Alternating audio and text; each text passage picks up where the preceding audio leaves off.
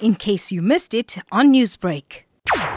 When we first found out about the virus hitting South Africa, we were at work, and so everybody was just shocked that it actually entered South Africa. We didn't expect that. And it's very life-threatening to know that maybe a family member that you even live with may get it and then pass away from that. I can still remember the first time I heard about the COVID-19 outbreak and the first case that was recorded in Hilton, I think it was. I remember the shock I felt, and then a few days later we heard that the country was going into lockdown, and it was very tough. It was also a huge adjustment for us. A lot has changed in the country, but I believe we're coming through this. The first time that I heard about COVID was I was sitting at home going through my phone, and I saw a video of a reporter in front of Addington Hospital saying that we have our first case of COVID. I didn't think much of it because I never thought it would be as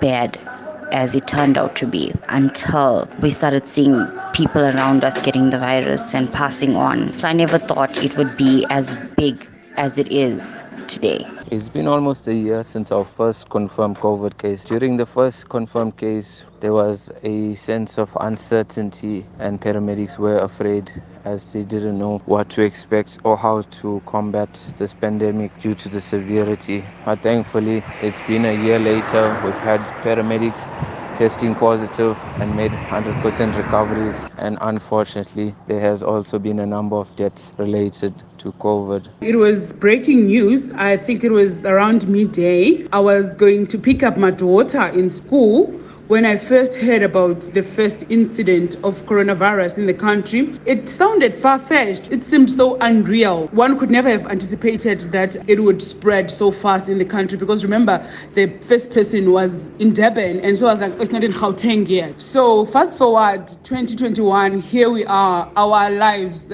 are centered. We have to plan around COVID-19. Everything has changed. There's total transformation. But I do believe that all things work together for good. I heard about the coronavirus at my working place. I do work for a hospital, and when I knew that it was our first case in the country, it was a bit scary because I didn't know what to expect going forward. It was shocking, and up till today, to know that it escalated to such a huge number, and it is shocking and it was scary, but at that time when I first found out, I didn't expect it would grow so much. It has changed the way I work, the way I learn, the way I interact with people, and is the reason for a more virtual existence for not only myself but many others, both personally and professionally.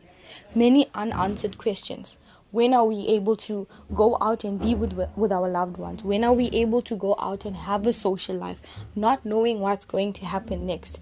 COVID-19 has taught me how to appreciate life, to appreciate the people around us, and to remain positive despite all the challenges and be constant in prayer. It has made me see life from a different perspective and value the people around me more than ever.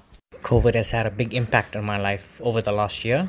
Due to my health issues, I had to undergo 2 surgeries within a short space of time. I could not go to my usual hospital due to no surgeries being carried out because of the large number of COVID cases amongst the health workers and patients. I had to then go to Capital Hospital. I had my surgeries done there, but because it's not a hospital within the network of my medical aid, I had to pay a large percentage that's not covered by the medical aid. So COVID has affected me health-wise, as I have to be extra cautious wherever I go due to the fact that I have open wounds, and it's affected me financially as well. It's made a big hole in my pocket. Well, it has taught me to be more responsible, to have more self-awareness, to appreciate the things in life, the little things in life, to take care of your family, be more cautious. A year on, and it has allowed us to appreciate just life. Appreciate the blessings of having freedom in many facets of our lives. A newfound appreciation and respect for those on the front line, having human connection and its many facets, and to appreciate the here and now and make the most of it no matter what. To carpe diem and never take life for granted. Newsbreak, Lotus FM, powered by SABC News.